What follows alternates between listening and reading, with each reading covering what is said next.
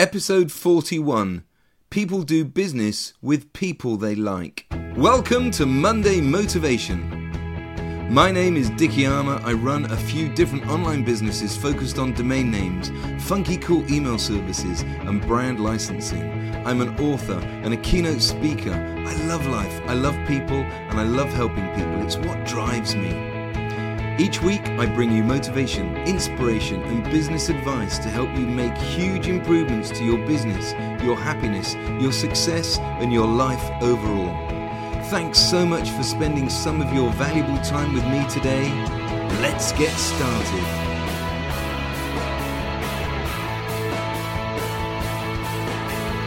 Think about the people who you know, and think about the people that you don't know. Obviously, the people who you don't know are much harder to quantify. I'll come back to them in a minute.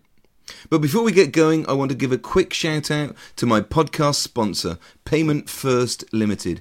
Payment First provide businesses with affordable credit card processing and EPOS solutions. Business owners need to juggle many different balls on a daily basis, from accounting and administration to marketing and manpower. Every aspect of running a company has a significant impact if it goes wrong. Whether your business is accepting credit cards for the first time or looking to integrate an existing point-of-sale system, Payment First will be able to save you hundreds of pounds and set you up with the most up-to-date ways to take payments from your customers, whether face-to-face or online. Finding the right point-of-sale software for your business can be like looking for a needle in a haystack, unless you're in the know. Go to www.paymentfirst.co.uk now and let them find a solution for your business that integrates seamlessly with your hardware and provides all the functionality you need. That's paymentfirst.co.uk. When you sign up with Payment First, mention Monday Motivation Podcast and get free setup and a discount on your first year's fees. Go to paymentfirst.co.uk now. And if you know anyone who runs a retail store, cafe, restaurant, bar, or anywhere that takes payment across the counter, please tell them about Payment First and ask them to go to paymentfirst.co.uk. So let's begin by focusing on the people that you do know. The people who you know can help you in your business, and you can help them and their business. This is known as relationship capital. Now, I know the idea of potentially making money, i.e. capital, out of your relationships can feel a little bit awkward. But business is all about making money. You're in business to make money. Without making sales, you don't have a business. One of the best ways of finding new customers is from those people you know and from the people that you don't yet know. Recently, I went to an amazing event put together by Daniel Priestley. He wrote a brilliant book called Becoming a Key Person of Influence. The event was in London and it was called Brand Accelerator. It was all about building your brand, and I touched on building your personal brand in episode 31. One of the speakers shared an interesting concept about building your network before you grow your business. Julia Landcrower built and sold 2 businesses by forming partnerships with people she knew. What she meant was before you can really grow your business, you have to build a network because your business will rely on some key partnerships from that network. The old cliche, it's not what you know but who you know, is so true. And in fact, I think it's just as true today as it ever was. Children are leaving school with such better grades than when I left school. I know this is nothing to brag about, and it's certainly not something I'm proud of, but I left school with just 4 O-levels. That's 4 GCSEs in the new world. I didn't do A-levels and I didn't go to university. My problem was that I enjoyed school way too much. I love people, and so I loved the social side of school. And I'm also very logical, and so I used to look at things like trigonometry and calculus and metalwork and woodwork and medieval history and think to myself, when am I ever going to use this stuff? And in a way, I was right, and my life has turned out pretty well. But anyway, children are leaving school with straight A's and 10 or 11 GCSEs. So it can't be about what you know. If the new workforce all have university degrees and straight A's, then how can a future employer differentiate and decide which person to choose? It's got to be about character and the person behind the grades.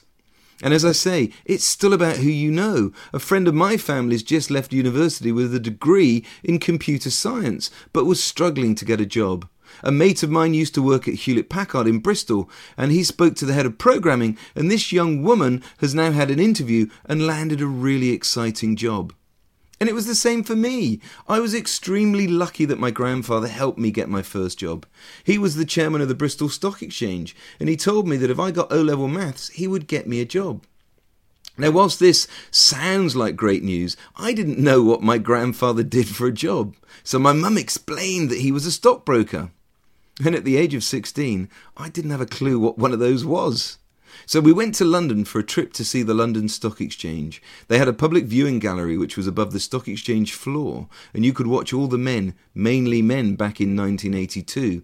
I think there were about 3 female stockbrokers back then, rushing around on the Stock Exchange floor below. I was stunned.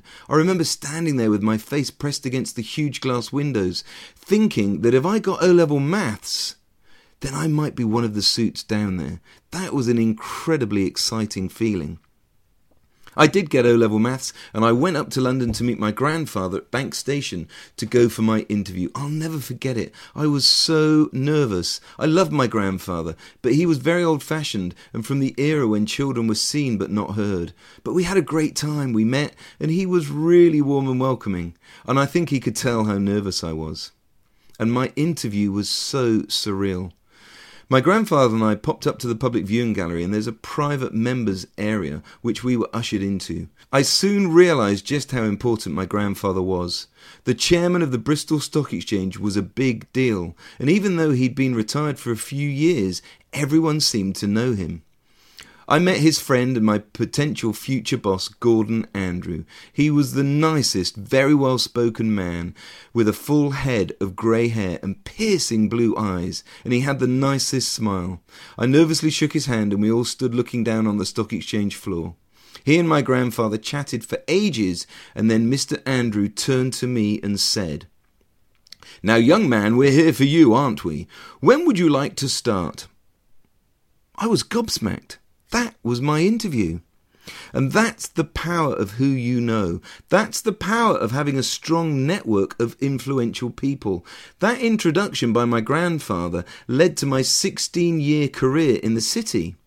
But that's a story for another day. I've got so many amazing stories. If you'd like to hear a Monday Motivation episode about those amazing Champagne Charlie days, please drop me an email, and if enough people tell me, then I'll do an extra episode. Email me at dicky@armour.marketing. So Julia Landcrower talked about partnerships, and this was interesting to me because I'd always dismissed the idea of partnering or collaborating with other people. I've always been very wary of the idea of partnering with other people. Your reputation is so important, and you've spent years becoming the amazing business person you are. A mate of mine wanted to set up something quite technical, and he thought he needed to partner with these 2 people that he'd met. But it was all a bit of a nightmare. It turned out that they wanted a bigger share in the business, so they began falling out, and my mate discovered a way to do what he wanted to do so that he no longer needed their help. Now, normally you would just agree to part company, but in this case, they'd formed a proper UK limited company of which they were directors. And the company was in the name that my friend wanted to use for his new business, so he couldn't continue it without them. So he had to wait for over a year whilst the other 2 gave up on the idea, and quite recently they dissolved the company, and now my friend has set it all up again. Another good example is one of the most famous stories in internet history. Mark Zuckerberg and the Winklevoss twins. In 2002, the Winklevoss twins were setting up an online social network called Harvard Connections at Harvard University for the students to use, and they chose to partner with Mark Zuckerberg to help them code the system. But Mark Zuckerberg allegedly nicked the idea, and instead of spending time coding their system, he used their idea and began coding on his own platform, which became the Facebook. Now, you might argue that this was still a pretty good partnership for the twins, as they eventually sued Mark Zuckerberg for $65 million. Julia Lankauer's talk opened my eyes to the idea of forming partnerships, but as she explained, we need a decent network of contacts and great quality relationships with those people first. Many people start by setting up a business and then employing staff, and in many cases they remain a one-man band. One of my short-term plans is to finish the sales book I'm writing, Where's the Buffalo? If you haven't yet signed up to join my VIP launch list, please go to where'sthebuffalo.com and sign up there. You can help me choose the cover design for my book too.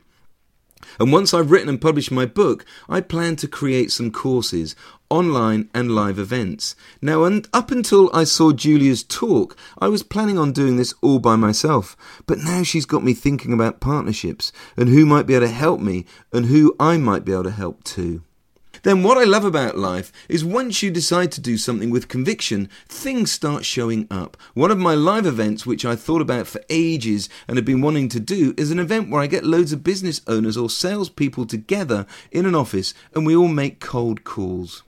Well, on Thursday last week, I got an email from a very senior executive at NatWest, and she's asked me to go in and do a half-day's cold calling and prospecting training for a load of startup business owners. Now, that's a great example of a partnership. And this will help me test out the event and fine-tune it for when I do it for other businesses. So think about your business. Who are the people who you know that might be able to help your business? And how might you be able to help them too? The other group of people are those who you don't yet know. How do you meet more people and people of influence? One great way of meeting people is to go to events. Now, you know I'm an active business networker, and that's a great way to meet new people, but I think events are even better. The Daniel Priestley event was amazing. I went along on my own, and I met so many great people, and I've connected with many of them on Twitter, and we've spoken on the telephone since. One thing I always do is big up the people I meet who are pretty influential. For example, I tweeted all the speakers from the event, and a couple of them are now following me, and a few have liked my tweets, and a couple replied. So over the next few weeks, I'll continue to retweet them, and I'll connect with them on LinkedIn. My aim is to keep in touch with them, and I'll begin promoting their businesses. So when they tweet about their business, I'll retweet them. If they've written a good blog post or two, I'll link to those and give them kudos, and I'll make a comment on the post too. I aim to become a huge advocate for their businesses. That way, they can only think good things about me. Now, I'm not planning to ask them to partner with me or anything, but you just never know. Jim Rohn said, the kind of person you are is a direct result of the 5 people you spend the most time with. So one way to improve yourself is to hang around with more influential people. I was invited to be a keynote speaker at 4Networking's Area Leader Conference a while back. I met Richard Woods, who was also speaking at the event. We hit it off big time and have since become really good mates. Richard Woods was on The Apprentice a year or so ago, a television show in the UK, and he's now in big demand as a speaker. Speaking of Richard Woods, I bet you thought I'd forgotten. It's time for my iTunes Reviewer of the Week. This week, Richard's brother, Tim Woods, has given me a 5-star review, and Tim said, "A truly inspiring leader. What a great podcast. Dickie's energy really shines through. He makes listening fun and informative at the same time. Love it, love it, love it. Mondays are about to change for me." Thank you so much, Tim. That's such a great review. You're a top bloke. Tim works with Richard and their business is Yomp Marketing. Go to www.yomp.biz to find out more about them and their awesome digital marketing agency. I'll include a link in the show notes. If you've listened to a few of these episodes, you'll know quite a bit about me by now, and I'd love to get to know you better. Please do me a favour and go to dickiespodcast.com. I've recorded a video especially for you to say thank you and to ask you a special favour. Please go to dickiespodcast.com and watch the video. I've added the link in the show notes too. At Brand Accelerator, Richard Woods was speaking and we met up afterwards and had a few beers in the bar with another great guy who runs a sales training company in London. The 3 of us had a great laugh and we made plans to put on an event. Well, not only did that event happen, but since then Richard has launched his Lead Gen Summit events, and I've spoken at the last 2 events. Another guy I met was called Brad Shackleton, and he was on the X Factor in 2012 and went to judges' houses with Gary Barlow. He was such a nice bloke, and he sent me this message on LinkedIn.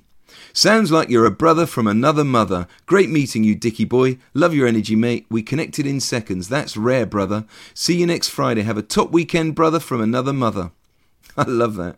He invited me for breakfast in London at the Queen's Tennis Club to discuss me doing something with him at his next big sales training conference. And that's what I mean about people of influence and partnerships.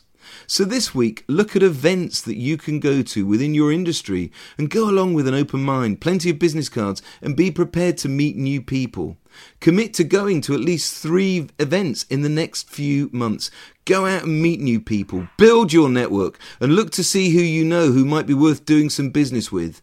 And then look at your existing network of connections. Who are those people who you know, like and trust? Have you done business with them yet?